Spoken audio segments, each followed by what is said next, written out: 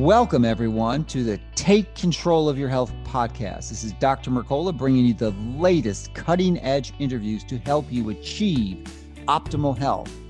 You can receive more information by subscribing to my free daily newsletter at Mercola.com. Thank you so much for listening. So let's get started with this week's latest program to help you and your family take control of your health. Welcome, everyone. Dr. Mercola helping you take control of your health. And today we are joined by Catherine Austin Fitz, who is one of the wisest persons or people out there when it comes to respect to understanding finances and how to pragmatically implement that understanding into practical actions you can take, and hopefully going to provide you with some detailed information that you can use. Now, sadly, maybe not so sadly, but fortunately might be better. I listened to a magnificent video today that we're going to be launching our site, probably the day before this interview airs.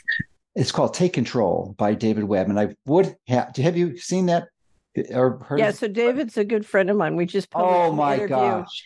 We just published an interview with him at Solari Report, but in the annual wrap-up, we have a section called The Many Great Takings where we list, I think we're up to like 40 takings.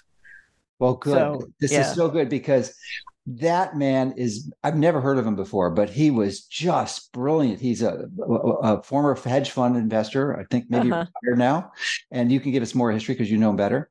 And he wrote this book called Take Control, which, I mean, you just listen to the first few minutes and you know this man has wisdom. So the book's called The Great Taking. Oh, The Great Taking. I'm sorry. The Great Taking. And he also made a documentary, which is mostly him explaining what's in the book.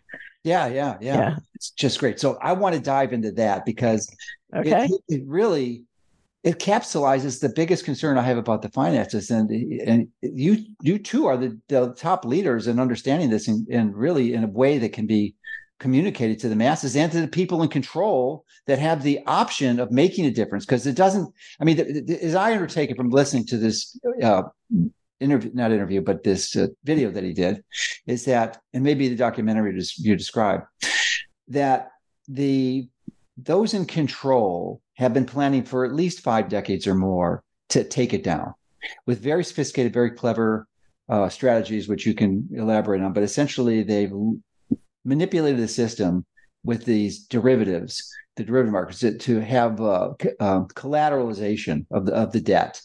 And what that means is that, and it's literally unknown collateralization, because things you think you own, you don't. They're collateralized by the people who sold them to you.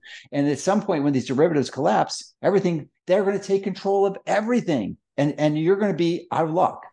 So that's my understanding of it. And I'm sure you can provide a more accurate and sophisticated takeaway on this and help us understand it, because that's the bad news. And I think we need to understand the bad news before you get motivated about the good news. Okay, so I decided for our annual wrap up after I just did an interview with David, who, as I said, is a good friend, and I decided for our annual wrap up that I normally have a section called Bizarro World, but this year for the annual wrap up, we decided to do one called The Many Great Takings, because it's really important when you look at what David is talking about to put it into context of all the financial takings, because he's describing one of them, not all of them. All right, good. That's good. Right. And it's very important to me that we understand all of them, because the most important question for me is, what can I do? What can I as an individual do? What can I as an investor do? What is I as a state or local legislator can do? What can I do? So my focus is hugely on remedies, not problems. And when it comes to remedies, you want to make sure you sequence your remedies against, the enemy's various tactics, right?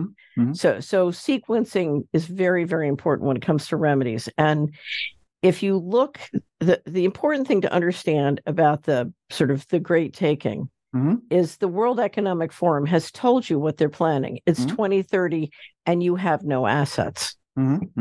So the question is just exactly how are they going to strip you of your assets, right? And And what David is talking about is stripping you of your securities. But you need to worry about far more than just your securities. Right. You need to worry about your bank, which he touches on and does a very good job of sort of describing some of the history around banking. You have to worry about your real estate. You have to worry about your precious metals and other sort of, currency alternatives. You have to worry about your business and your local investments. And then, yes, you have to worry about your securities. And David is focused on just securities, which is why we did this section called The Great Taking that goes through everything. Because if you look at how many different ways assets are being stolen and taken, the frightening thing, Joe, is there's so many of them. And it's amazing that we're all still standing. Yeah. I mean, that's how wealthy we are as a society. It's a testimony to our resiliency, for sure. Unbelievable. Yeah. But let me just describe David and what he's written and done. Before you do that, I'm just curious as to why you didn't include food in those assets. Absolutely. I should have included food. Yeah. If you look at the many great takings, I think my list is up to 40 or 50. Okay. All right. So it's just your abbreviated list. Okay. Well, the biggest one is our health. Yes, right. And food is intimate with that. If you don't have food, you're not going to be around very long. Right. Right. And so if you look at everything they're doing to control, I call it the great poisoning. So it's both debasement of food and health and then, control of the food supply. That is absolutely critical. So what I would say, let's talk about the great takings in order of priority. Let's do it that way. Sure. The number one thing you have to worry about, or I should say the two things you need to worry about, is that they cannot get control of your transactions. So the number one thing I worry about is financial transaction freedom. And our focus at Solari for 2024 is totally on helping state legislators in the United States and anybody else who wants help with protecting financial transaction freedom, because a sovereign government has the power to do that, working with the banks and the citizens within its jurisdiction. And that's where pushback is critical. If they can get financial transaction control, then they can take everything. I mean, everything, including your children. So, they do that many times now already. Right. Yeah. Right. So you have an intimate experience with financial transaction, certainly impact. Indeed, right. Indeed. Right. Imagine if that bank had been the only bank. Yeah. The extension, I just recently realized it wasn't just our bank. The bank owned the connection to servicing the transactions, the internet service. I forget what it's called. The online transaction payments, your payment service. Payment service. The payment gateway. Payment gateway. That's exactly what it was. I didn't remember the jargon. So the payment gateway, they owned it. Yeah. So as soon as they did it, we had no payment gateway. It was gone. Right. And, we've talked about it. If you dive in and look at the terms and conditions that some of these payment gateways are asking for now, if you don't read, and I can tell you a long drawn out story of sort of my negotiation on the last terms and conditions I refused to sign. If you don't read them carefully, buried away on page 135, you're giving them permission to go into your bank account and take everything. It's frightening. It's super frightening. Okay. So the sort of number one thing to remedy against is financial transaction control. And if you go to Solari, we have something called Financial Transaction Freedom Memo. And, and we have a wealth of information we'll go through today, but, it's all there if you want it. So get it, print it out, and start looking at all the things you can do to protect yourself from somebody controlling your financial transactions. So to me, that's number one. If they get that, the great taking is on, they take everything. Real estate, securities, everything. So first and foremost, don't worry about your securities. First and foremost, worry about your banking and your transactions. So that's number one. The second great taking, of course, intimately involved with that is food and health. If they can take your health, if they can control your food and keep you from getting, I love the piece you just did on great dairy, but that was really good. Yes. It wasn't that good. The extension, if I could just interrupt for a moment, is that I just realized right when we decided to run that article that butter, which is dairy fat, of course, Right. is actually an essential fat, and everyone needs about 1 to 5 tablespoons a day, because Right. there's an odd chain saturated fat in there that gets metabolized to a vital nutrient to let your mitochondria run really well on the Krebs cycle. If you don't have it, then you run into real serious problems. So it is an essential fat, dairy fat. Yeah. Yeah. I don't know if you know this, one of the great success pushback stories is raw milk. So Oh raw yeah, milk is yeah. now legal in 46 states, and that group has been they've been waging war in Yeah, the that's state what Sally. legislatures. But Yeah. it's a workaround. Really, it's technically legal, but it's only for Right. pets. But essentially, it's not enforced, so everyone does it. Right. Yeah. Right. Anyway, so food, the push to control the food system is on, because to control financial transactions, they also need to control food. Because if you can get your food and energy outside the banking system, you can survive without their banking system. Anyway, and this is why we cannot allow a 100% digital financial system.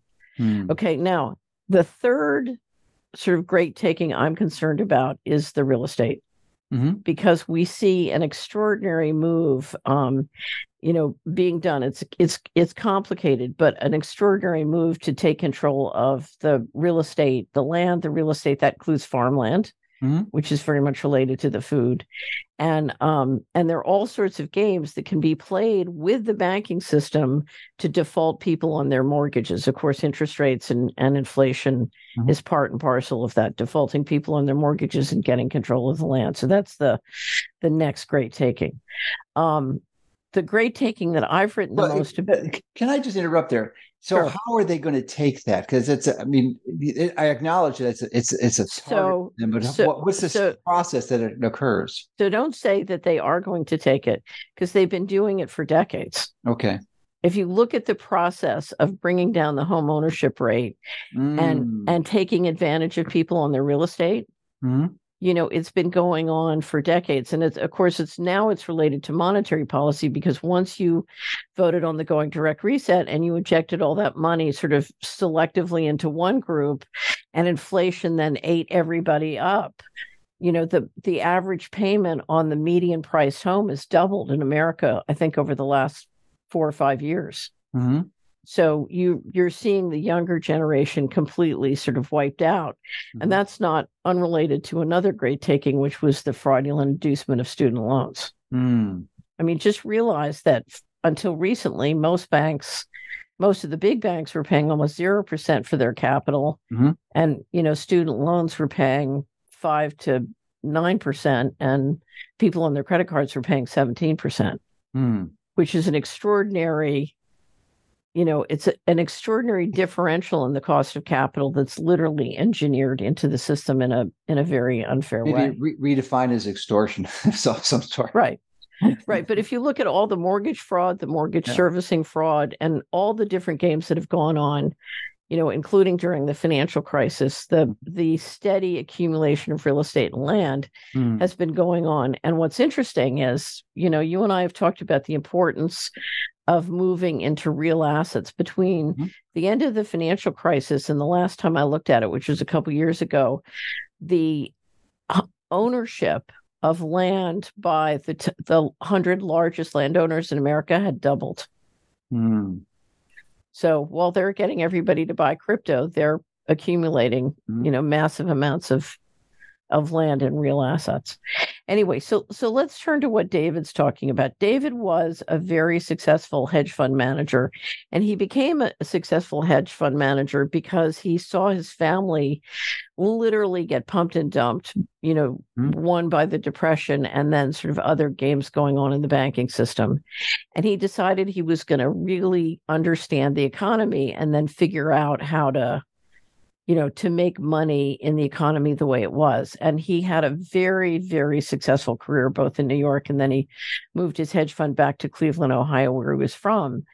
And, but he's a very brilliant guy. And he was one of these people who could really see into things, but had trouble explaining it to his partners. Finally decided to cash in his chips when the financial crisis hit, because he took a look at what was going on in the financial crisis and realized that you can't you can't have an economy, first of all, where the financial returns are always greater than the GDP and productivity.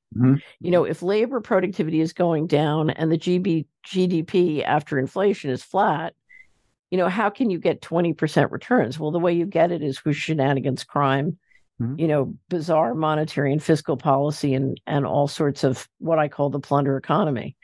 So he decided, something, he'd made a lot of money as a hedge fund manager. I'm going to cash in my chips, and I'm going to figure out what jurisdiction is the safest place to keep my money. So he literally ended up, after much research and traveling around the world, in Sweden, convinced that their securities custodian system was the safest in the world. Then he moved to Sweden. He ended up as a Swedish citizen. He's got a second passport. And he watched their custodian system deteriorate, which he describes in this book, The Great Taking. And he spent years talking with people in the financial system about what was happening and trying to warn them. And he kept running into every obstacle that I'm sure you've run into when it comes to health, or I've run into when it comes to federal finances. And, you just kept walking into this official narrative that will not budge or listen. And finally, I first heard him make this presentation in 2020. Wow. And anyway, so he finally has published a book on his theory is that the financial regulators have created a way of literally, through the custodian system, grabbing 100% of the security assets as a senior creditor, probably through a default of the derivatives. Now, in the scheme of things, this is not something I'm particularly worried about, right? I'm very worried about financial transaction control. And I'm very worried about the theft of money from the federal government and governments around the world. So there's literally a financial coup going on, stealing assets from sovereign governments. So I'm extremely worried about those two things and how that relates to eroding people's family wealth and real estate and shutting down small business and getting control of food. I'm not worried about a grab of the securities. That would be the last thing you would do. If you wanted to strip all assets. If you look at David's research, he has, his documentation is that the regulators have said they can do this, but as of yet, there's no, we don't have a legal pathway that we can prove is it is engineered. The regulators have said they can do it in a private discussion and communication, but we can't find a legal pathway. David believes that legal pathway has been created in the UCC, certainly in the United States. I have not, as of yet, we are still looking for a UCC expert who can figure this out. So if there are any attorneys out there who are UCC experts are willing to play for our team, please let me know. Because I have a general counsel who would love to work with you to figure this out. So as of yet, I haven't been able to prove a legal pathway. What we can prove, and what David has proved, is that there has been an extraordinary effort by the regulators to assert control of all collateral. And I suspect it's because that's what they need to keep the bubble going. The reason I'm not worried about a grab of the securities in the near future is because I think the way you grab assets is by getting financial transaction control through the banking system. And once you have that, you can do everything. You can do 100% of the assets, including securities. So, and I think financial transaction control is coming, that's coming faster. The other reason I'm not concerned, if I were them, it's exactly what I would do to keep the bubble going and to manipulate the markets. But the primary reason is if you look at one of their most successful tools at engineering centralization, it's been the securities markets.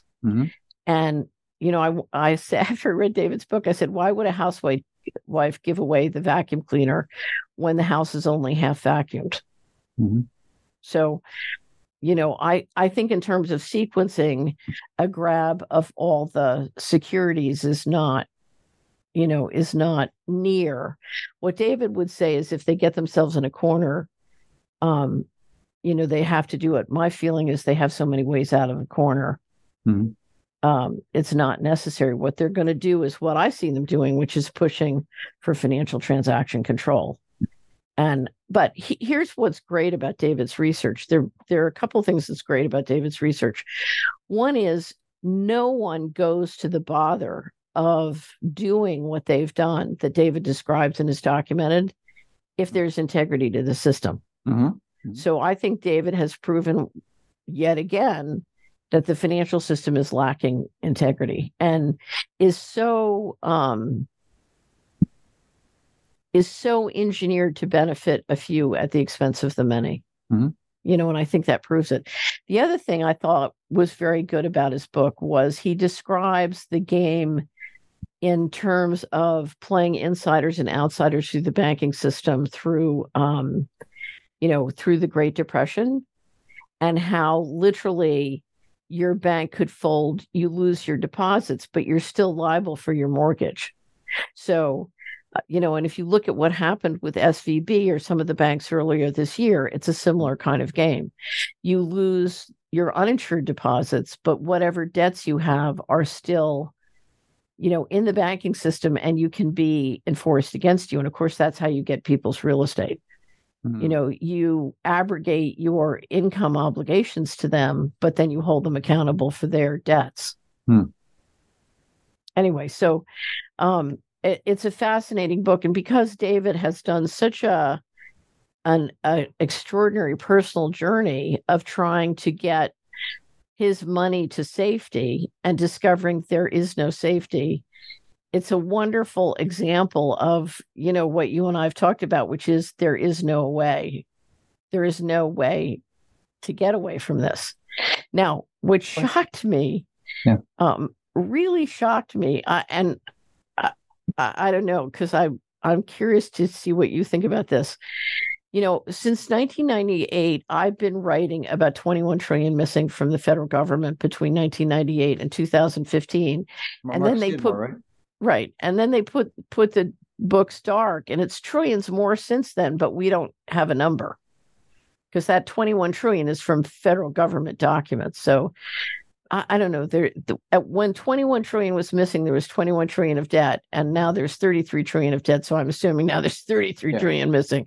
But, to me, that's the greatest taking of all time, except for debt-based currency, because that $33 trillion of debt didn't have to be debt. We could have just issued the greenbacks from the Treasury. So whether it's the 33 trillion of debt or the 33 trillion missing, that's a 50 trillion plus problem. So to me, that is the greatest taking. But I've been trying to get people interested in various great takings for the last 20 or 30 years. And what was shocking to me was when David's book went rolling around, all sorts of wonderful people I know who have large stock portfolios got upset for the first time. And I thought, why did you think you would be protected? Yeah. Well, he has a comment towards the end of the movie. Wealthy people think they're special. And you're right. You are. They're saving you for dessert. Well, but here's the thing. I call it the great poisoning, but you've been writing for, I don't know, I started reading your website for a long time ago. Over a quarter century. In 1997. We started before Google did. Right. So I've been reading you forever. And you were concerned in 1997 about people's health and what was happening to people's health. And you were trying to educate and warn them. And right? I was a Johnny come lately, believe me. I'm on the shoulders of giants before me. So right, exactly. Well, but here's the thing. Why if it was bad enough for, if you look at all the efforts you and many other great people have been taking to warn people that there was terrible danger, doesn't it shock you that it just occurred to somebody that there was a problem? No, not really, because they're so sophisticated in their strategies and they understand human behavior and psychology, and they're able to effectively use that knowledge to manipulate their behavior. So it's actually predictable from my perspective. It's quite predictable, and it takes an extraordinary amount of sadness or economic woe or challenges, personal challenges, to jump out of that brainwashing, I guess. Here's the thing. If someone is trying to kill my children and grandchildren by poisoning them with pharmaceuticals and injections and poison in the food and in the spray, but I feel safe because I have a big stock portfolio, I don't get that. It's not a rational response at all if you're not brainwashed. Is my take on it. Well, I have to confess we're all brainwashed. Yeah, to a certain extent, but Right. in different areas. I think the silver lining of the COVID assault on humanity was it woke many people up to the truth and the reality that they were previously. There are so many people now. I was perceived as the devil by a large segment of the population because of my advocacy of vaccine safety and choice, freedom of choice. And they thought that was nuts because obviously vaccines are good for all, and you'd ought to be reminded not to volunteer to inoculate yourself with them. But then they began to understand, no, it's a lot worse. Just like you said, there's some concern here, and it should be voluntary. You shouldn't be forced to take these things. So I have no problem with people who are brainwashed and want to take them. That's fine, but it shouldn't be mandated for sure. Yeah. I don't know. You strike me as remarkably not crazy. Thank you. I strive for that. Rational sanity. Anyway. So, I wanted to mention the financial transaction control is your primary concern. David seemed to have an interesting strategy, which we could probably discuss, which involves his efforts to educate the public, which obviously is by your comments has made a difference. And I'm not sure why that is. Partially because he's a very gifted communicator. He's very smart, and he communicates in a way that resonates with people's logic. Right. And he's got the credentials to support it. It's just impeccable credentials. Right. So, and if he can his strategy is if he can get enough people close to the center to understand this, that they are. Yes, they are very wealthy. Many of these people are extraordinarily wealthy, but they are the dessert. Yes. They're not insulated. They are not insulated. They're going to be just as messed up as everyone else. And if he can get his strategy is to collect enough of those individuals and convince them to take some action. If you do, then you can prevent this whole thing. Because his contention is that it is salvageable. It's 100% salvageable, but you do need some type of reset. And you need to, and I love this suggestion that this whole thing could be monetized by a relatively minor tax on transactions, like a fraction of 1%. And you wouldn't need taxes. That amount of revenue that's generated from that transactional fee could fund the entire government if we didn't have to engage in these international wars. Well, here's the thing. If you look at all the things that are draining our wealth, I would say the three big ones are what we have a wonderful host in the Slayer Reports who calls them the rackets. But it's basically war and organized crime. And if you look at the economy, if you map out the economy bottom up, the amount of money that they are siphoning off and all these takings are siphoning off is so extraordinary. It always amazes me that we're still standing. But tyranny is unbelievably expensive. And of course, the problem is that it's like a tapeworm. It's like a parasite. It just keeps growing. And that's the cycle we're in. How are we going to, it's reached a point where it's destroying and the destruction is accelerating, that we have to do something. So that's number one. Number two, I would say the, environmental damaging coming from a variety of things, one of which is industrial farming instead of regenerative farming. So we need to switch our agricultural practices. The third is really stopping innovation or trying to control innovation.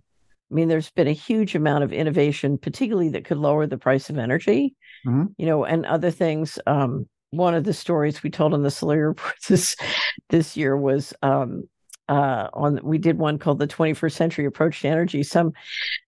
Charlie Stevens, who was in government in Oregon, a guy came in who'd figured out how to make sidewalks. I think the maintenance cost was 10%. Mm-hmm. And Charlie said, "You'll never get it done because, it'll gouge too many interests." Mm-hmm. But that's a perfect example, and there are thousands and thousands of those, not to mention sitting on on patents for national security. Mm-hmm. If you look at all of those, then I would add to the first one the cost of the control grid. We just published a big thing on AI with Whitney Webb.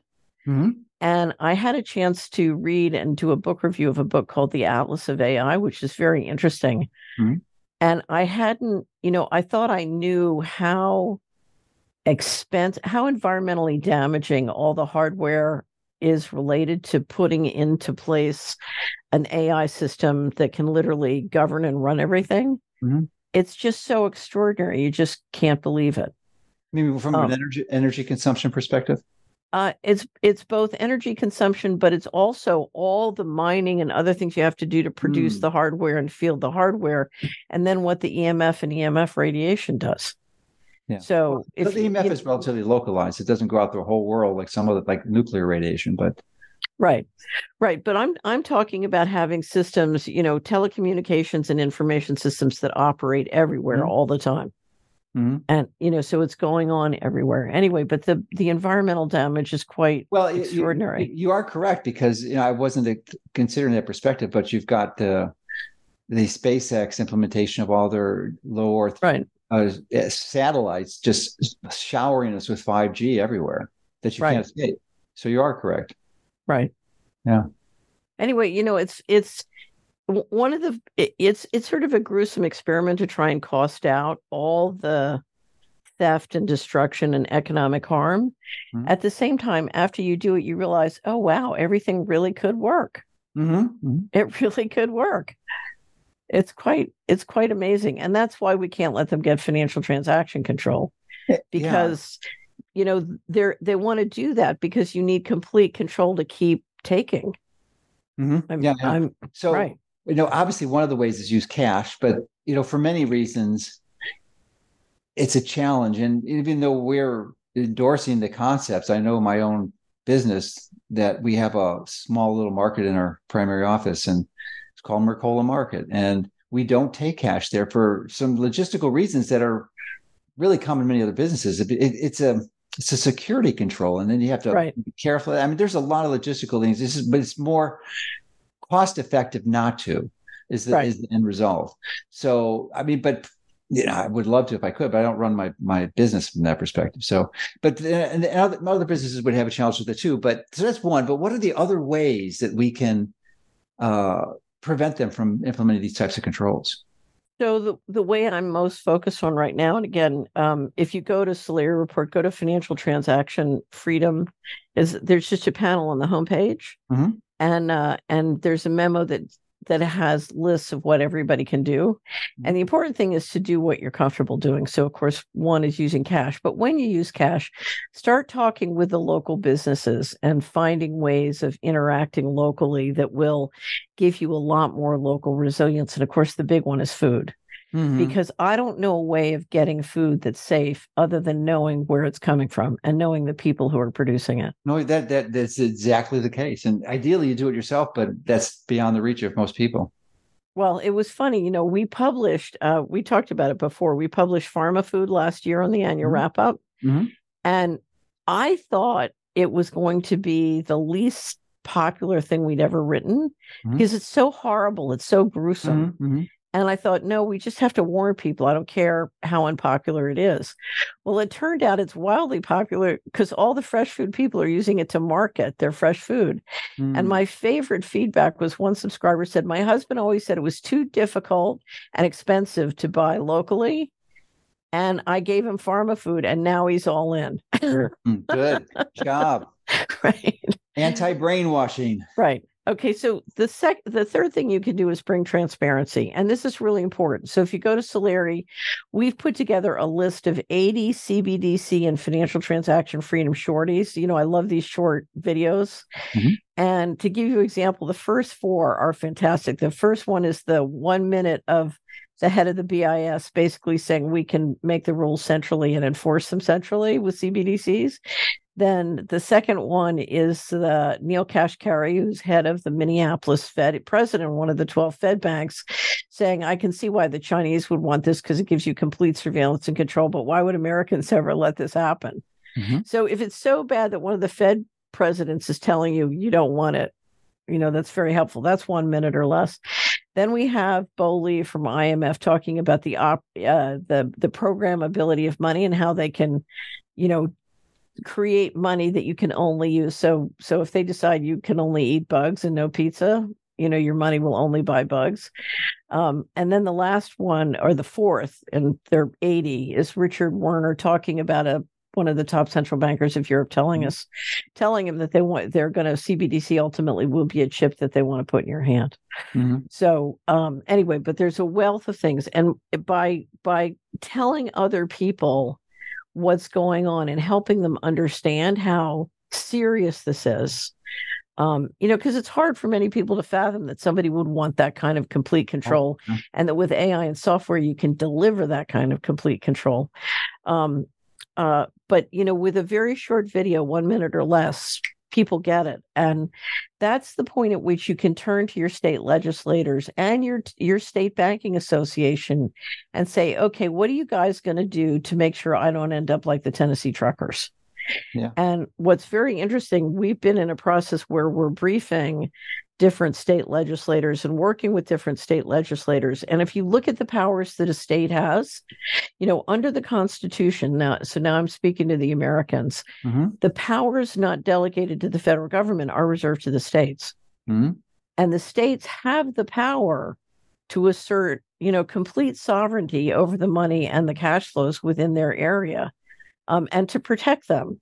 Now, they haven't done it. And one of the reasons they haven't done it is the Treasury and the central banks have been very good at making it financially attractive to buy into the federal system. Mm-hmm. And the question is going to come, when is it going to come that it's going to be more important to be sovereign and free than to, get another $2 billion in education aid that requires you to teach your kids how to be sex slaves? Mm-hmm. So anyway, so one of the things you can do, bring transparency, but start working with your bankers, with your state bankers association and your state legislators, and encourage them to take the steps. And if you look at the Financial Transaction Freedom Memo, we list all the different things that a federal legislator can do. And in our latest wrap up, we published, here, let me show you. I think I sent you a copy. I don't know if you got it. Okay. I did. Well, I didn't get it yet because you sent it to my office, and I'm a few hundred miles away from my office. So okay. Give me my home address. Anyway, but a copy of the Financial Transaction Freedom Memo is in there. And then Richard Werner wrote a great piece for us on why Tennessee should start a sovereign state bank, like the one that North Dakota has. As it turned out, for constitutional reasons, Tennessee cannot do that yet. Mm-hmm. But they can do things to create independent payment systems, and they are in the process of starting a bullion depository and authorizing their treasurer to start buying gold and silver. So anyway, but I've got a good update for you. Oh, great! I've heard you say that, and have had other experiences, and I was motivated to act on that because the average person can't. They don't have the network and the sophistication to connect with their state legislators, but we do as a business. So we've been actively engaged with the Florida state legislature, and they're about to introduce legislation for state banking in the state of Florida. Now, why is this so significant? It's only one Fabulous. State. Only one state. But the last state to do this was North Dakota over a century ago. So there's no recent experience in the state history in the United States to have this done. So to have a state do it in the 21st century could provide the template, the catalytic template that's required to spread this across the country. That is so fabulous. I told you it was good news. It's a belated Christmas present. Fabulous. That is fabulous news, because I, as a citizen, the only way I can protect my individual sovereignty is if my state protects my financial sovereignty. Right. So the story I always tell when I talk with the state legislators is when the populist government came into Greece, into the essentially the presidency of Greece during the financial crisis, They tried to, take real action to stop the austerity program of the ECB, and they discovered that a corporate contractor had the payment systems that collected their taxes, and they were loyal to the banks, and they literally did not control their own tax flows. They were controlled by the banks. Yeah. So, but here's the other reason why it's so fabulous. Everybody's been watching Florida and what Florida did during the pandemic. If Florida moves on a sovereign state bank, I know. Then, everybody's going to say, well, if they can do it, I can do it. It makes so much easier for state legislators to then act. Exactly what our thought was. Someone's got to be the first. Someone's got to be the first because, then they can follow. They need a leader. Right. There are two things. If you can have a sovereign state bank, what that means is your citizens are paying taxes into your accounts, and you have the ability, working with the state banks and credit unions and financial institutions, to keep the transactions going so that the Treasury or the central bank can't lock you down or shut you down. I mean, that is amazing. If you also have a bullion depository, then you've got gold and silver reserves, and that has, but it makes it easier for other people in the state to have a depository they can trust, and that means they can start doing, transactions with gold and silver, particularly if you take the sales tax off. Tennessee has taken the sales tax off of gold and silver, and there's a big squabble now. Several states have moved to put in bills making gold and silver legal tender, but do it in a way where they say the feds can't charge capital gains. There's a squabble coming when it comes to capital gains so that you can use gold and silver as currencies locally. It's a great way to start a local currency. Just do it. Use your gold and silver. Yeah. Yeah, you can. That is such good news. I'm so happy. I thought you'd like that. I was really excited to share it with you. So our number one story in our annual wrap up is 2023, the year of pushback. So I have to have that in pushback. Do you know when they're going to announce it?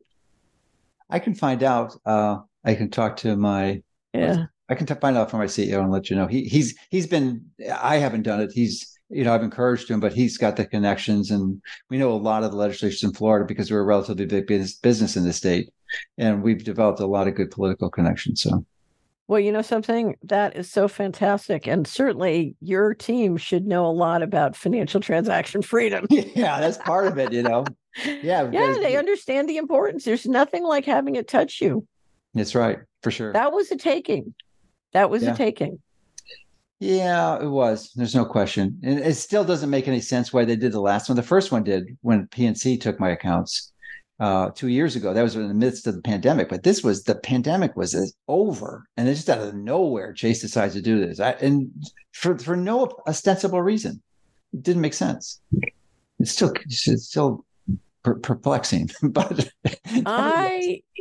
here's the thing. They, if you look at the times in our history when we've been hacked, most of the worst times related to health or pharmaceuticals. You would think all the things we do on finance have been a problem, but the worst hack we ever got, I can't tell which it was. We did two things. We published my big study on pension funds and our future science presentation on neutrinos. And I don't know which it was that upset them more, but it's probably pension fund.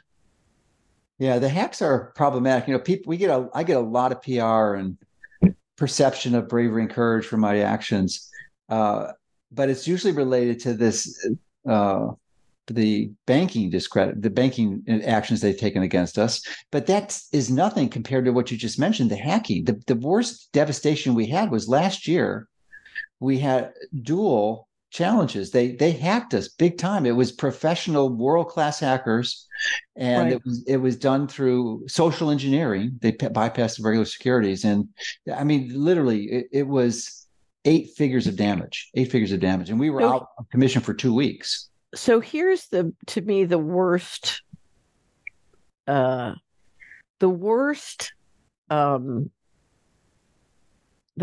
problem we deal with. Hacking is part of it, but it's what I would call dirty trick sabotage headwinds. It's like spiritual warfare 24/7. We're constantly having interference with the mail. It's funny. The biggest mail sorting center we work through is run by a contractor, and I was instrumental in getting a cover page story of them. They were deeply involved in sex slave trafficking in Eastern Europe and through the UN. And I got a cover page story and sent it to all the IT contract heads at all the federal agencies. And ever since then, we've had terrible experience.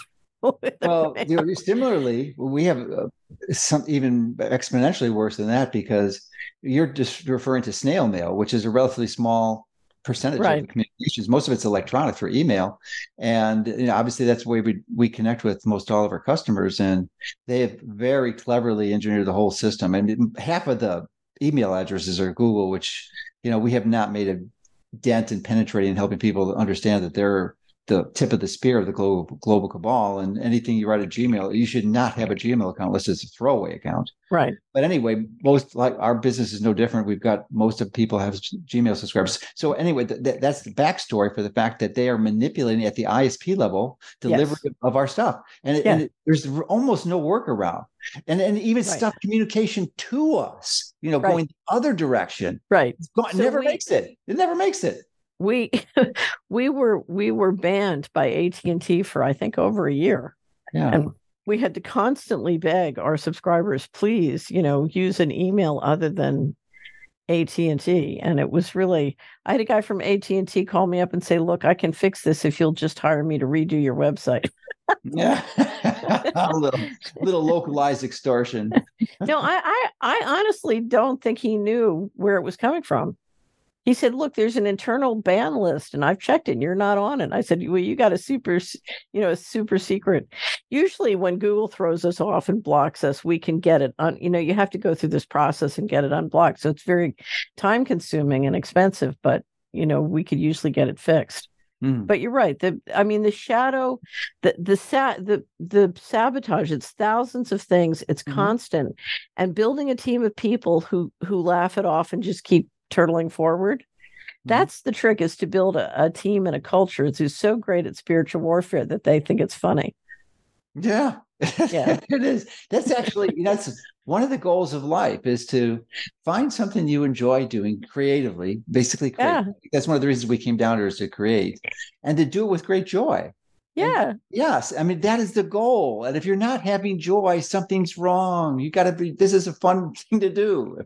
Well, that's what I love about your website, because I watch you go through these things, so I remember when you had that problem I didn't realize it was 2 weeks, but I'll watch you deal with, remember when you said, stories are up for 24 hours and the censorship and all that. I mean, I've seen you battle and battle and battle and battle and battle.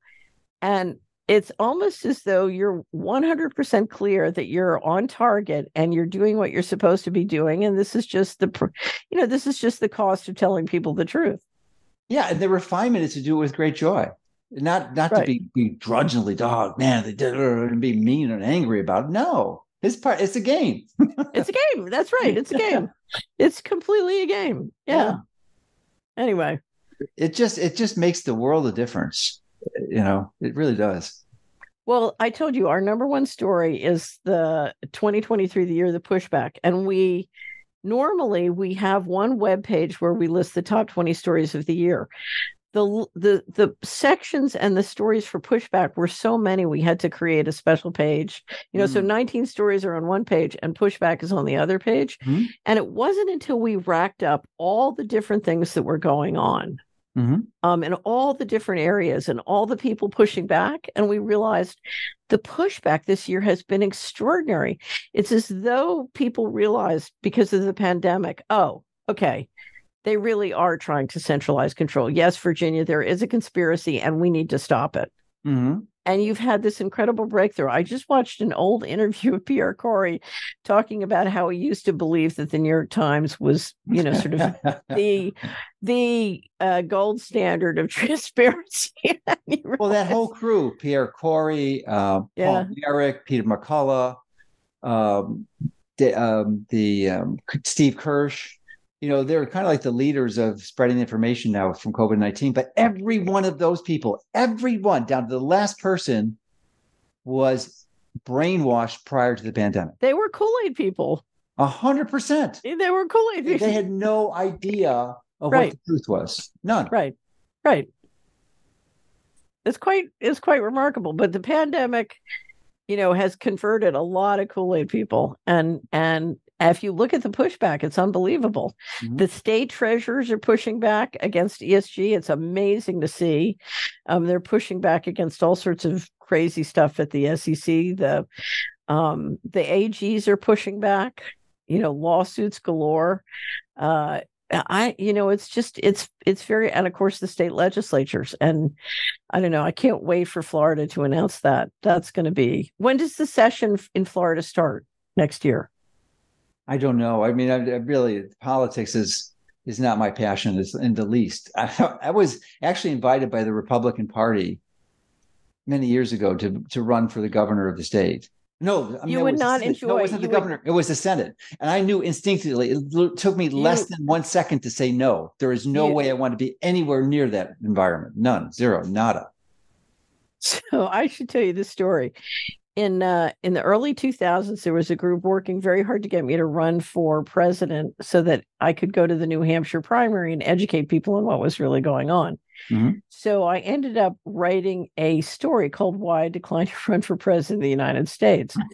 and I have a very close relative who's an attorney who called me and said, and she was adamant that this was something I should do because she thought it would really educate people. And she said, "Okay, what would it take? What would it take to get you to run? What would we have to give you to get you to run?" I said, "Okay, I would need 250 licenses to kill, no question." And she said, "That is absolutely unethical. That's immoral. How dare you ask for that?" And I said, "How do you expect me to run an organized crime syndicate without licenses to kill?" That's good. Anyway, so needless to say, it's the reality of it, really. Right. It's organized crime. Organized crime. Right. It is organized crime. It is organized crime. So 2024, I'm very curious to know what you're thinking about for next year. Well, there's definitely some concern. You're friends with Whitney, and I think we were one of the first to broadcast her cybersecurity, which she was the first to announce it, and now it's becoming more and more pervasive, the concerns for it, and it looks like it might be sooner rather than later. So that's probably the biggest concern. Right, and that will be a great taking. 100%, yeah, right. Absolutely, right. I mean, it's just part of the reason they're doing it. So we're actually putting out an article real soon to help people. And I really got serious this time about what you need to do to prepare yourself, especially with respect to food. Now that I understand the biochemistry or the molecular biology, more specifically, of what you need the foods you need to have to maintain optimal biology.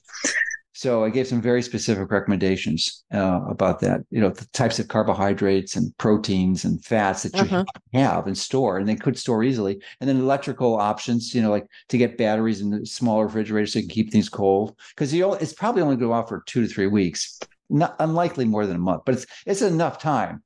Right.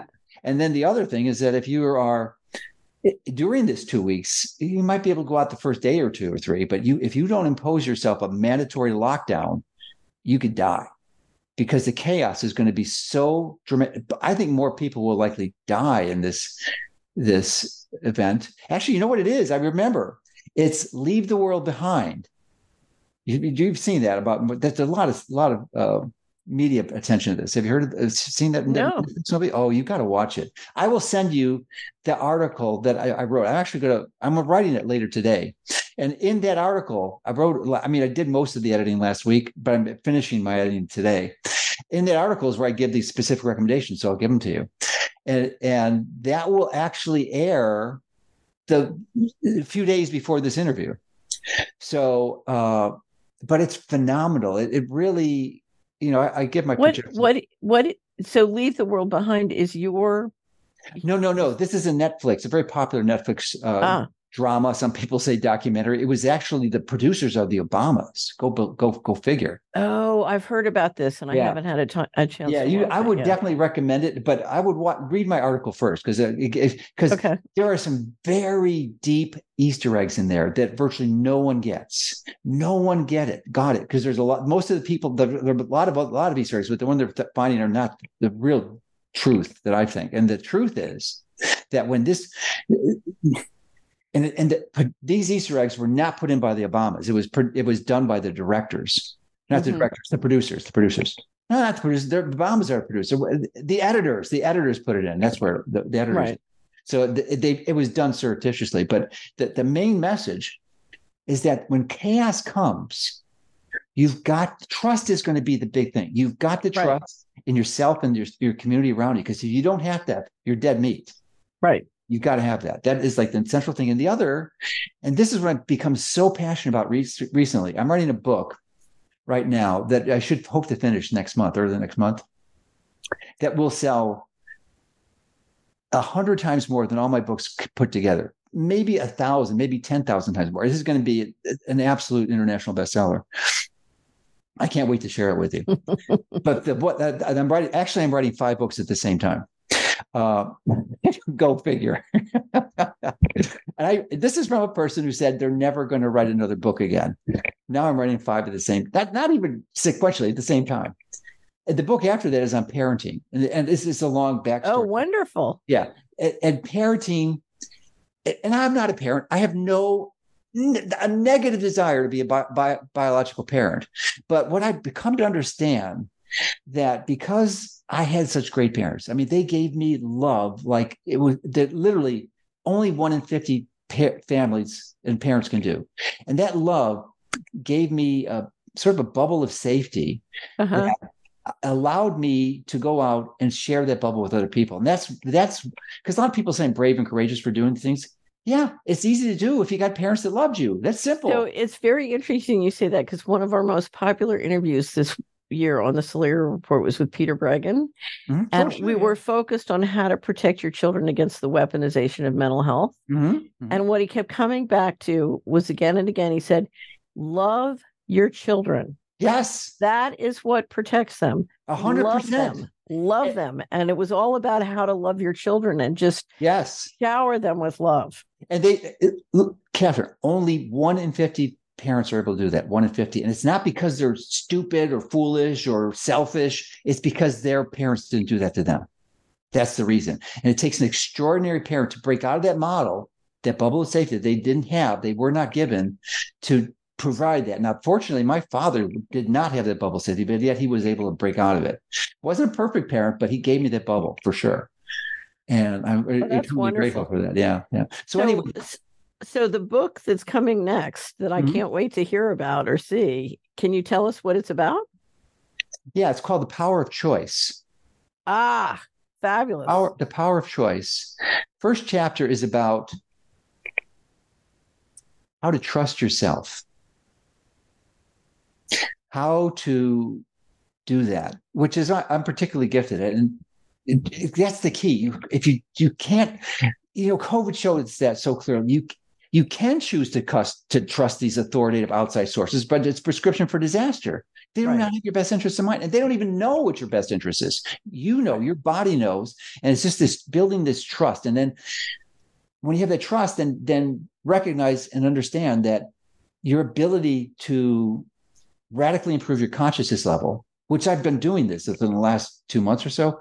That's why you can write 5 books at once. Your productivity goes when you make more choices, you get closer and closer. Your consciousness tends to just radically explode and improve. And then you become highly productive and able to help other people do the same thing, which is the goal of the book. The goal of the book is not to rely on these authorities. Give people the tools and the resources, practical, simple exercises they can engage in on a regular basis to build this trust in themselves so they know what to do. And then half of it, I was invited to write this book. I'm co-writing it because of my expertise in biology. It turns out I'm probably one of the best health educators on the planet in understanding how to optimize human biology.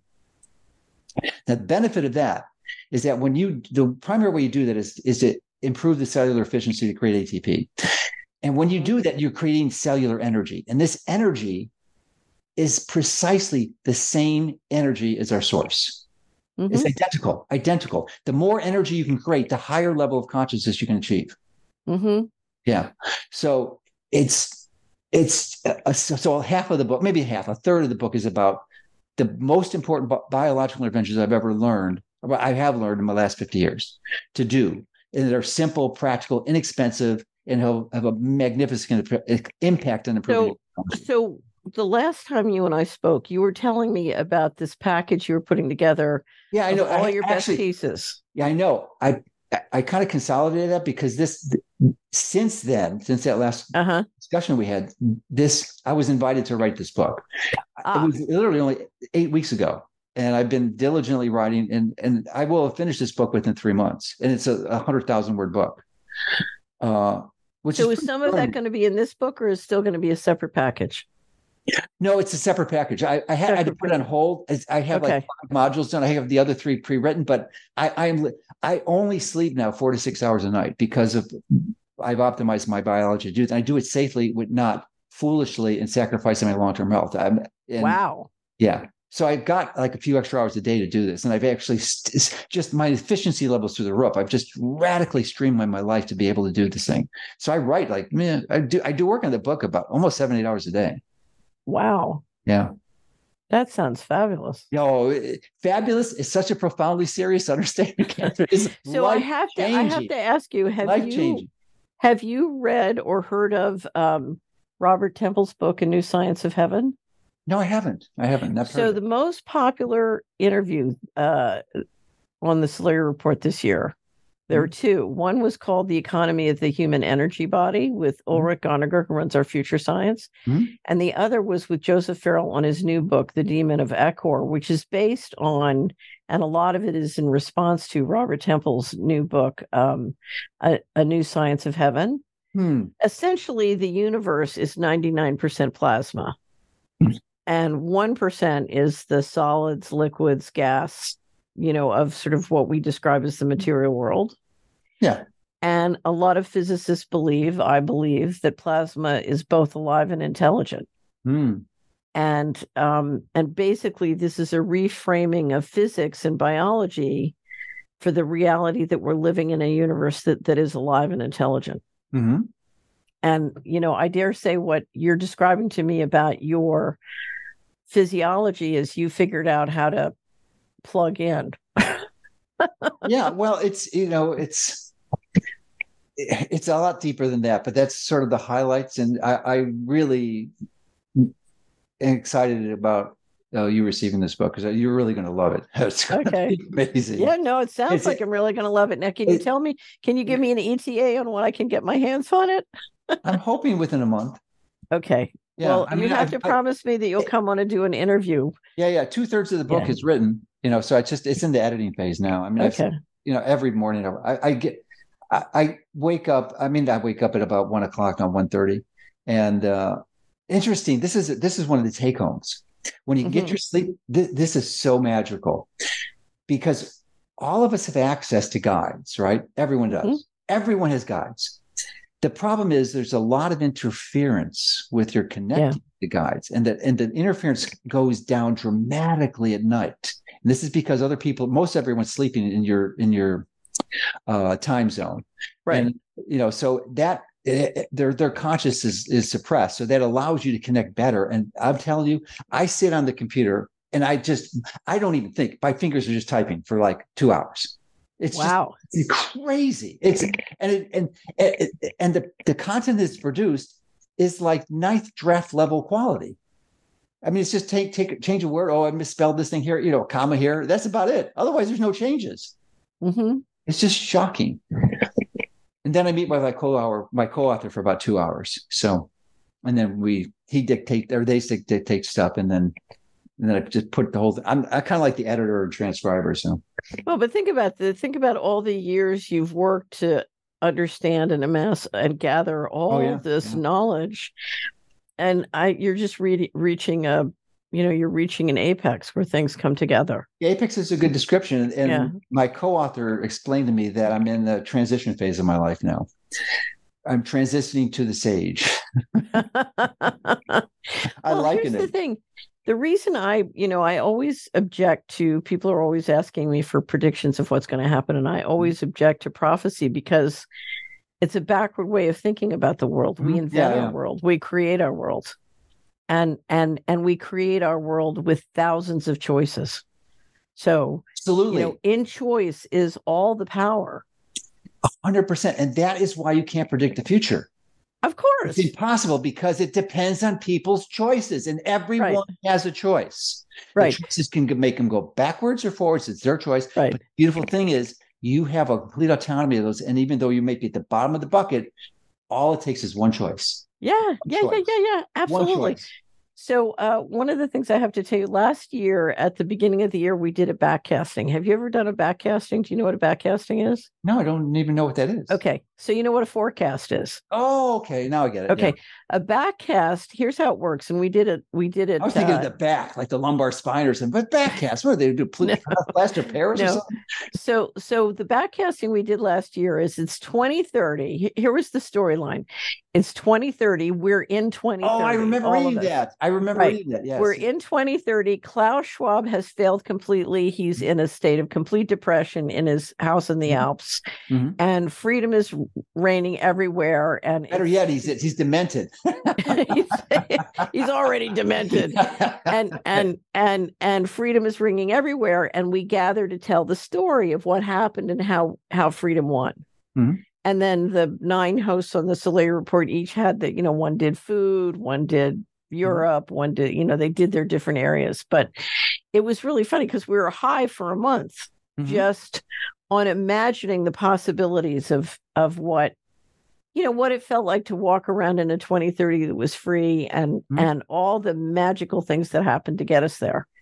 And it was because we had all chosen freedom.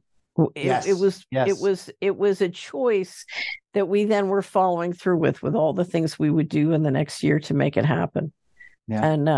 And the thing I love about backcasting is it helps you gather your power and realize, oh, I can choose. Yes, that's the whole title of the book. But I kind of skipped the parenting book. The reason why I was strongly averse to it, I did not want to do it until I understood that it's this, the parents have to have that bubble of safety for their kids. But even aligned with that, and just as important, is that the most effective time to nourish that human biology is early on. And if you can optimize their food intake, their environment, they will explode to their maximum potential. You can do that as an adult, and your body is incredibly resilient and it can recover from a lot of damage. But it's more ideal to do it as soon as you're born. Right. Yeah, and there's a lot of new babies being born that are very special. I can tell you that. So there was a magical moment at the end. I was at the Weston Price Conference in Kansas City, and there's a magical moment. Sally Fallon closed us with a, sort of the closing words. And she said, okay, let me tell you what's important. She said, I want all you young women to go out and have strong, healthy babies. Yeah, there is. Yeah. And everyone in this room, your job is to help them. Yes. No, that's a profoundly basic but really important recommendation. Absolutely. I couldn't agree more. Absolutely. There was have you ever seen Battlestar Galactica? Oh, I don't think so. Believe it or not, the TV series Battlestar Galactica with Almos is one of the greatest TV series ever made. Oh, really? And I had an intern at Solari who tried to get me to watch, and I thought, oh, why would I want to watch this? And I resisted mightily, and finally he got me to watch the first one. I was hooked, and I watched all 5.5 seasons, and then it was like, it can't stop. Anyway, it's very Shakespearean. It's very, I love opera, so it's life, death, birth, it's anyway, but there's this great scene in the beginning where the Cylons, the robots, have attacked the planet and wiped out essentially the civilization, except for Almos's Battlestar fleet, because they're so analog that they couldn't, properly hack them. And so now, because of the nuclear war on the planet, the presidency of the civil government has fallen to the 37th in line, who's the Secretary of Education, played by Mary McDonnell. And so Almos is trying to, protect everybody from the Cylons and is constantly battling, his ships are constantly battling with the Cylon ships. And Mary McDonnell, the president, tries to interrupt him at one moment, and he says, I don't know if you happen to notice, but I'm waging a war. And McDonnell looks at him and says, General, you've lost the war. Now we have to run away and make babies. Yeah. Well, I agree. It seems to me, my sense is that we're not going to defeat these globalists in our generation. It's just maybe I hope we do, but I think the sense is probably not. It's going to be the next generation that does it, and we're prepping them. Yeah. So here's the thing: I don't know how long it takes, but to me, it will happen. And the question is, how much damage can they do in the meantime? I mean, I'm very concerned about what they're doing to the human race. Yeah. But I'm very concerned about what they're doing to the environment too. Yeah, so because prior to this being invited to write this book, I was a lot more pessimistic than you. 100%. You had the hope. I was just like, I was more of a realistic pragmatist. I didn't see a way around, but now I see a way. And you were right. I absolutely see a way, because everything they're doing, they're trying to control something that can't be controlled. Yeah, you're right. I mean, if you look at the intelligence and the life in the universe, it's out of control. They can't control it. Mm-hmm. And I just don't see what they're doing is so antithetical to life. It's very dark. Mm-hmm. But it's and I think this war has been going on for 10,000 years. So it just or longer. Right. Right. It's coming to a head. Did you ever read Charles Fort by any chance? No. Charles Fort? Do you know who he was? No, I never heard of him. Look him up on Wikipedia. Fort, Charles Fort. That bastion of truth. He was a very, actually, for non-controversial topics, I find them to be very, it's okay, I know, but for anything else, it's like anathema to truth. Well, I'm always having fun watching them play games on mine. So I look at mine every year or two to see what the new. Noticed they've got me married to a woman that I haven't been with for like 4 or 5 years. Oh, you're kidding? Yeah, this is crazy. Well, we were never married. Was never married to her. I studied third year abroad at the Chinese University of Hong Kong. I studied Mandarin and at the Chinese University. Suddenly, in the last couple months, it's been wiped out. My resume. It's like, why would you wipe that out? It's so strange. And they tried to. I got into a lot of trouble with various people because from the minute that QAnon appeared, I said it was hope porn. Mm-hmm. And Farrell kept doing interviews all over the internet saying Fitz says it's hope porn, and I'd get attacked and attacked and attacked. And then right after January 6th, somebody tried to say on my Wikipedia that I was a QAnon follower. It was very funny. Yes, I mean, you and I are both targets, with the intelligence community. So it's exactly what you would predict, and it's a pretty effective strategy. But we're going to beat them.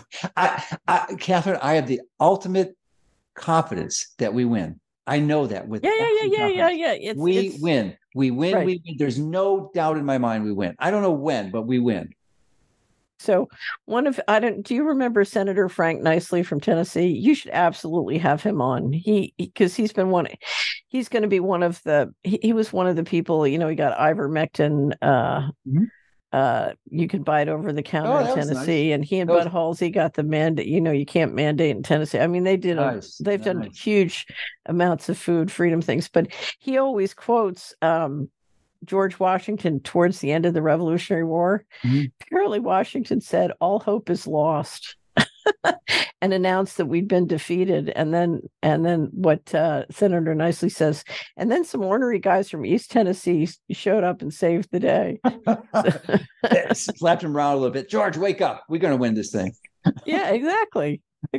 So but if you look at the history of freedom, it always looks hopeless. And then it does. I mean, I bought into it. I thought it was looking really bad for me. I mean, I thought we would survive as a species, but they're so intentional. They're so they're so delusional. It's essentially bent on self-destruction, and they're going to take everyone with them with what they're doing. Right. But you know what that is? You know it's not evil. It's not evil. I learned this in writing the book. It's a disconnection from their consciousness level. They're disconnected. And all they have to do is make the right choices and they can get back. Right. It's not like they're lost. What? Yeah, they're lost. Yeah. They're lost. Yeah. But they can turn, everyone can turn back. Just make a choice. Yeah. No matter how perceptively evil you are or appear to be. Right. Right. So 2024 is going to be an interesting year. Oh, yes. Yeah. From that, personally, I'm going to be publishing 5 books, or at least 3 or 4. Uh-huh. Yeah. I got to catch up because it's like it was one book. I was one book for every year of the century. So I'll get there. I'll get to 23 pretty soon, or 24. Yeah. Okay. Well, you publish 5 books, and every time I turn around, we talked about Whitney Webb's Big Bang. Yeah. But I have never seen as many predictions of a Big Bang event. And here's what's frightening to me. You mean the Big Bang, the cyber attack? Well, cyber attack, nuclear war. Oh, okay. Russia, attacks the United States, Taiwan. There are all these Big Bang scenario predictions. Mm-hmm. And yet it's always in the future. If you look at what's happening in people's lives with the great poisoning or inflation or interest rates, we're it's not coming, it's here. We're in it. Yeah. Yes, it's here. You're right. Right. We're in it. And I don't know if you call it the great turning or the one of the interesting things that I wanted to mention to you was when we took a serious look at AI, mm-hmm. one of the topics that came up was whether or not it was possible for most humans to stay sane in a world where AI rolls out in the way it's going to roll out. Mm-hmm. In other words, think of this. You think of the equivalent of, did you ever see the movie, that movie about the Stasi? Where they have surveillance teams on them, 24/7 surveillance in East Germany. No. And The Lives of Others. Fabulous movie, The Lives of Others. Think thousands of organizations are basically going to take the equivalent of a 24/7 Stasi team and put you under surveillance, not to help you, but to sort of help them extract from you whatever they want, whether it's to make a sale or to get your data or to persuade you to think a certain thing. But you're going to have these thousands of teams working on you to get you to do what's good for whoever sent the team, not what's good for you. Nobody's optimizing your coherence, right? They're just, thousands of little extraction machineries coming at you. Mm-hmm. And the question is, can you stay individually and personally coherent? Can you, in that situation, maintain your power of choice? Yeah. It's going to be difficult because these are very sophisticated models that are, AI is just, it is, I've always said that the internet was the greatest invention in the history of humanity, but no, AI exceeds that for sure. No, not even any micro doubt. And it's, not many fully appreciate it yet, but they will in a matter of years, few years. But and it could devastate us, but I've got some inside information that provides some level of reassurance that there can be code inserted to this that will minimize its negative impact and their ability to control us. And it's actually in the process of being inserted now. Oh, that would be wonderful. Yeah, I can assure you it's in process. Well, from where I sit, it just makes a huge mess. Oh, it is. It is I was concerned about it. Ostensibly, that's where they fired the head of OpenAI, Sam Altman, and then they rehired him. The board fired him because he wasn't doing his due diligence with AI safety, and he wasn't. But it turns out it doesn't matter because there's other people taking care of it, and he's not going to be one of them. So that's a good thing. I got to tell you, I hope you're right. I'm pretty confident. You bank on this one. So one of my books that I'm writing, it's on poetry. Really? A book of poems. Wonderful. Yeah, mostly love poems, but yeah, a whole book of I never liked poetry, but since I started this process, I've just become very creative. Oh, I spent several years of my life where that was my goal, was to become a poet. Yeah, yeah. Yeah. I'll send you some of my poems too. Okay. I've Definitely. got about it's book's about a quarter done. It's Uh-huh. I try to write one or two a day. Sometimes I like in Christmas I wrote 10. So Wow. You are on a roll. that's a pretty profoundly serious understatement, actually. This is why you've got to get that package out of all your health Well, recommendations. it got deprioritized when I got uh, asked to collaborate with this project. So Okay. this is the more powerful one. The one's going to impact a lot more people. I mean, mine is going to be good. They're going to work together, but Uh-huh. I just had to put it on the back burner for a while. Well, okay, so what else in 2024 do you think? So we've got the Big Bang, we've got 5 books, Yeah. we've got we've got the Who coming up. No, And that's all negative. What they're going to try to do, or attempt to do, is get this security. But I think I think the big focus on my strategy. uh-huh. I don't know if I'm not gonna, I can't tell you because I just don't want them to get the. No, no, There no, was no, don't say I a can't word. disclose it. I can't disclose it, but I'll say So it privately. here's what I will say. So I'm coming back to the United States in January. Yeah. And between January and June, we're going to be doing something called the Financial Transaction Freedom Tour. Mhm. And we're scripting the locations now, but one of the locations I know I'm coming to is in Florida. Okay. So one of the things I want to do as in my bucket list is for 2024 is finally meet you in person. Oh, cool. So I will let you know when we come to Well, Florida we on would this. if Sally ever invited me to those events, but I'm on her X list. So What? Why are you yeah, on next? I used to be on her advisory board, but then I disagree with her on cod liver oil, and she nexted me out. So I'm excommunicated Mm. from the Weston Price community. Oh no. Well, they all love you. I know, I but Sally, she's the one who controls it. So well, I don't know, but all I can tell you is the last 2 years I've been to two Weston Price conferences and everybody loves you. So oh well, thank you. That's good to know because I haven't been there because this falling out of favor in Sally's graces occurred almost a decade ago. oh really? Yeah, a long time. Yeah, probably close to a decade, if not maybe 8 years, 9 years. I don't know. It seems to me that cod liver oil should never be allowed to get to between two such great people. Yeah. Well, it wasn't me. It was her that did it. So I will give you an interesting factoid. I just talked yeah. to my general counsel who's in Cincinnati, and I'm a huge fan of castor oil. Mhm. So, I went through this 11 years of litigation and I literally couldn't go to a doctor or hospital. It wasn't safe. So I had to do everything myself. Mhm. And I ended up trying every old timey recipe there was and fell in love with castor oil. It's good. So my general counsel was in the local health food store in Cincinnati, and the head of the store was complaining to her the other day that for the last 2 months they cannot keep castor oil in stock. It's rolling off the shelf so fast. How do you use yours? Just to do castor oil pack? So I do castor oil packs, or sometimes I will, if I have a just sore muscle, I'll rub castor oil in. Yeah. Do But you want to usually hear? it's castor oil pack. Well, I think maybe the better way. You Uh-oh. take some of the castor oil, rub it Uh-huh. on over your liver, or just on the right side, right below Yeah. your ribs, and then take some DMSO, maybe 10, 15 drops, and rub it in on top of that. Do a workout. Really? Do a workout, and then go into your near infrared sauna, or do the near infrared. Ah. Yeah.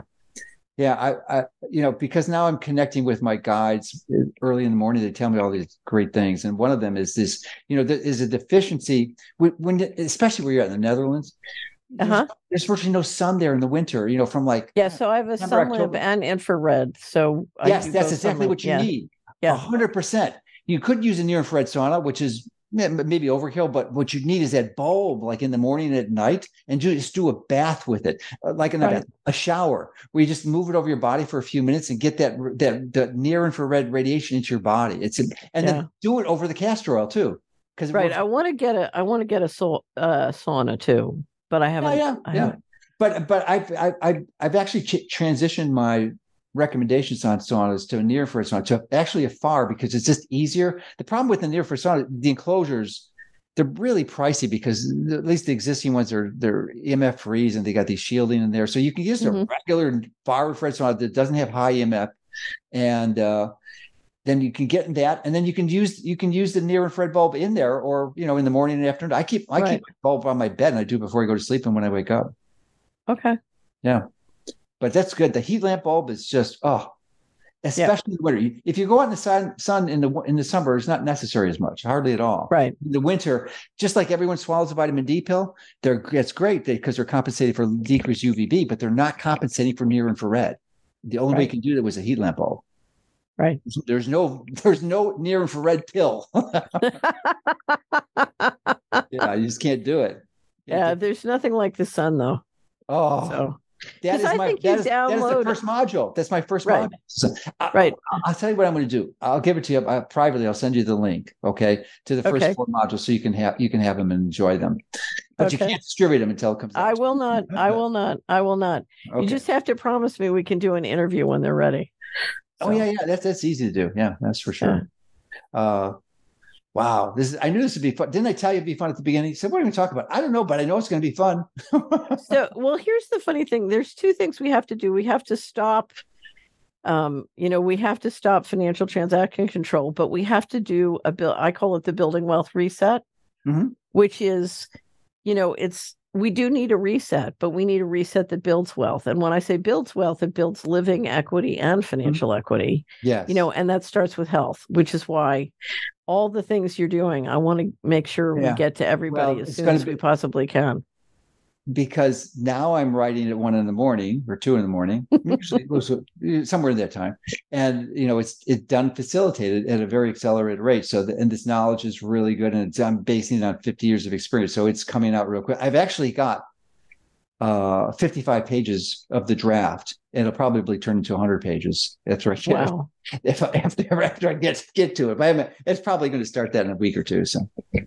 It's going to be fun. Well, ladies and gentlemen, I mean, if you want to know if his recommendations work, just look at him. Yeah. It's good stuff. I did initially, it was kind of a selfish motivation to stay healthy, but then I knew. So one of my passions is to teach. I just get such great joy of helping people. I mean, it just lights my fire. It really does. Yeah, it does. And it, something you can tell in the website, every time I get usually an email. I think you send one almost every day. Yeah, we do every day. And you get it, and it's filled with, you can do this. Yeah. So, you got to empower people. I mean, that's the goal. Yeah. And these books are going to do even more, because it addresses the reason why. See, it's not just knowledge, Catherine. It's the ability the desire to want to do it, to address the behavioral modification components. And that's what this book, Behavior Choice, does. Or not Behavior Choice, the Power Choice. That it gives you the tools to internally to understand how your connection to consciousness works, so that you can have the power to make the right choices that allow you to do these things. Right. Yeah. It's all connected. It's all connected. So it's funny, during the litigation, I would get in these moments where, I had many different attorneys, and they would sort of surround me and say, you have to do this. You have no choice. You always have choice. Your choices are closed. You can't. I would say, something? I refuse. I'm not going to do that. You can't make me do that. That's a choice. And I would choose it. But then, what would happen? Suddenly, an option would open up that wasn't there before. In other words, my refusal to go, to the pathway that I had no choice but to take created a new choice. Yeah. I'm convinced that the software is programmed that way. It's like, okay, see if you can corner, but by saying no, you then create new options that appear that wouldn't have appeared unless you'd done that. Yeah, but can I tell you why you're able to do that? There's a number of reasons.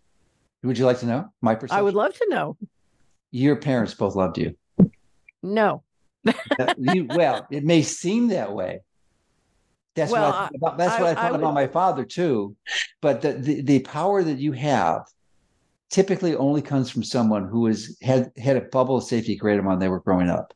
And even though their parents' behavior may not look like it, So I would say that I did experience extraordinary love as a child. Mm-hmm.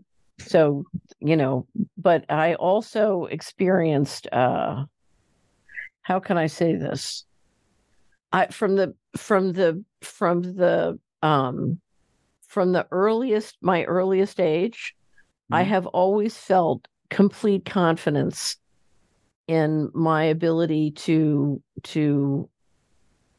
search and to find, to seek and to find. Yeah, because it's that love that your parents created for you, and then your ability, that curiosity that you have, that I have too, just causes you to ask more questions and choose, and then you're able to trust yourself really well. That's what you do. That's that your ability to resist those authorities that were telling you right to do this. You knew, you listened to your body, you trusted yourself that that was not the right answer.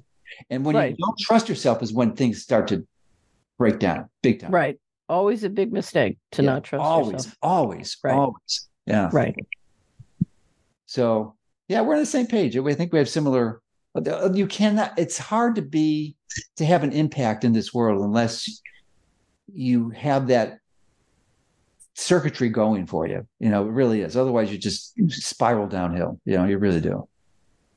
Well, do you remember there in physics? I forget the name of the experiment. There's an experiment where they prove that two atoms further than the sound of the speed of light and sound, or the distance like quantum entanglement. Yeah, act in concert, demonstrating a shared intelligence. Yeah, it's anyway. So quantum entanglement. Yeah. So I was in Washington. I was driving I was coming home late from my company, and I had a black Corvette named Fred, and I was driving Fred out to McLean, down the George Washington Parkway. And I heard this on the Dancing Woolly Masters. I was listening to it in audio, and I got out of it. I stopped. I pulled the car over to the side of the road, and I was walking up and down at 11 o'clock at night screaming, "I knew it. I knew it. I knew it." Yeah. And that's because, I've always known that the universe was intelligent. And that our intelligence is extraordinary and non-local. I've always known that. Yeah, I know. That's because you're connected. I applaud you for doing that, making the choices. You've made a lot of good choices in your life, a lot of good ones, and hard choices. Making these choices requires a lot of bravery and courage, and you've done it. Well, here's what was interesting. In 1998, it was clear to me, I'm just going to talk like a financial person, that if you have a negative return on economy, then it's just going to liquidate its way through everything. Yeah, of course. It's like the movie, The Never-Ending Story. That's the nothing, and it's just going to steal and steal and steal. And if you go along with it, it's there's nothing good that can come of it. And what was shocking to me was that wasn't obvious to everyone. And that's when I said, I'm not playing. I'm pulling out. I'm going to fight this, and I'm not playing. And I was just amazed that, that wasn't obvious. Now, with the pandemic, it's become obvious to a lot of people. And I think they realize, you can't have perpetual financial returns if labor productivity is going down and you have mass atrocity and the GDP is not growing. In other words, you can't, the growth of the parasite can't go forever if the host is dying. No, it's mathematical inevitable self-destruction. It's just a matter of delaying it until whenever. But we can change it. As who's your friend again? Exactly. What is this? David Bell, wasn't it? David Webb. David Webb. Okay, sorry. Yeah. So David describes, and we discussed earlier, it doesn't have to be this way, and things like making state banks in Florida, hopefully soon, and the rest of the country, could catalyze the movement in the right direction. Well, here's the little secret. The little secret is if we did do the building wealth reset, there's plenty for everybody. 100%. I like his idea. This tax on a financial transaction, less than 1%, is your new tax instead of paying 40%, right?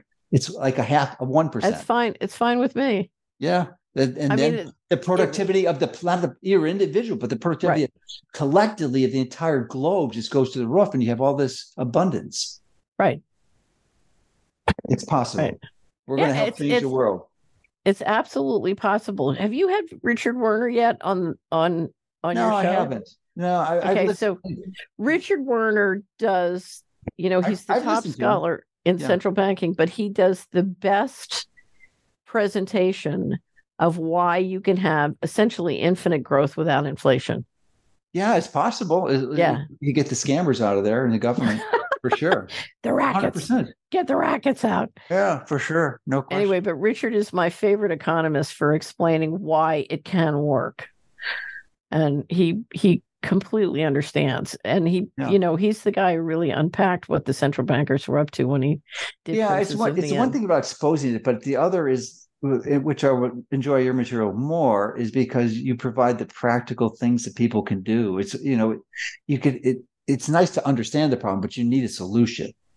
Right. And the solutions start with one person. That's right.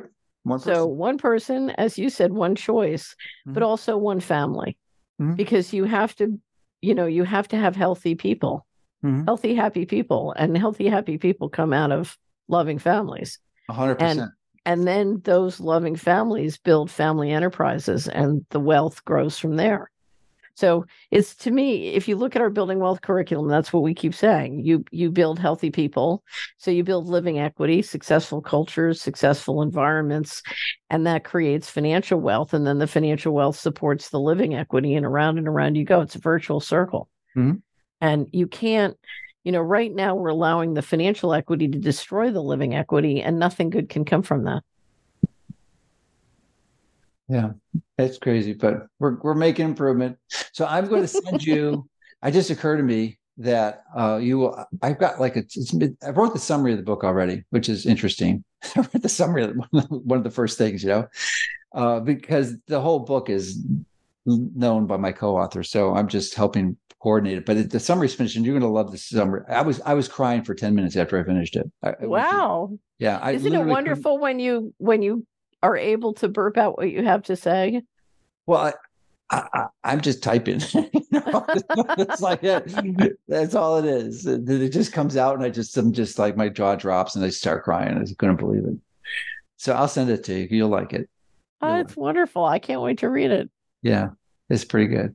And then I'll send you that. And what else did I promise you? My article is coming out next week. Leave the World Behind. So don't look at the movie until you read this, because it'll make it much better if you choose to watch. You don't have to. No, I'll definitely watch it. I'll definitely watch it. I mean, it seems like you enjoy film, and there's a lot of value to that. I'm so busy now; it's hard to find time to do it. I used to watch it a little before I went to bed, but now I just work till I drop, which is about 7:00, and then I go to bed. I wake up at 1. It's cool. Yeah, it really is cool. It's something you can't play with it. You have to really commit to it, because if you just get up at 1 and do things, then you'll screw up your critic. If you get up at 5, your circadian biology will be screwed up. So it's like you got to do it or not do it. So you can't play with it. But it's amazing. It really is. It's life changing. I could not believe the difference. Powerful tool. All right, Catherine. It's a delight to have you on. Are there any directions we'd like to point people to, like your site and things, Solari Report? So our website is solari.com, and we publish the Solari Report. We're just about to publish the annual wrap-up, which is our assessment and synthesis of everything going on. And believe it or not, we do one big theme. I'm a great believer that if you understand the primary trends, you can really, it makes it much easier to understand the news. And so each quarterly and annual wrap up, we do one theme, and our theme this year is water. So we're doing a deep dive on water, which is, if I had to do it all over again, there were 2 things I'd study in college. One is water, and the other is symbols. And I love to understand water. Yeah, it's definitely useful. If I take mine over, I'd like to take Spanish as a language and be able to speak Spanish. That would have been a really useful tool. Yes. Wish I would have known that earlier. But anyway, we're on the Solari Report. You can find us at solari.com, and you will find many links. So we do a news aggregator where we publish headlines every day, and then we aggregate them in table presses that can be manipulated. And what you'll discover if you manipulate our table presses is we are a huge fan of Mercola.com. Oh, right. All right. So we'll definitely connect when I get the book written. Okay. I'm hoping it's definitely published Q1 next year. So okay, the power of choice. I don't know. I haven't even found a publishing house. We're probably going to self-publish. We're going to create our own publishing house for this because it's going to be a lot of material. This is going to be hundreds of millions of books sold. So it's going to be big. If you can do it yourself, I would definitely do it yourself. Yeah, I know. That's what I'm leaning towards. Yeah, our own publishing house. So yeah, I would definitely do it yourself. Yeah, I agree. Okay. All right. Well, good talking to you, Catherine. Keep up. Have a wonderful. Here's huge prayers for a prosperous and successful 2024 for you and all your listeners. Well, thank you for those kind words. Appreciate it.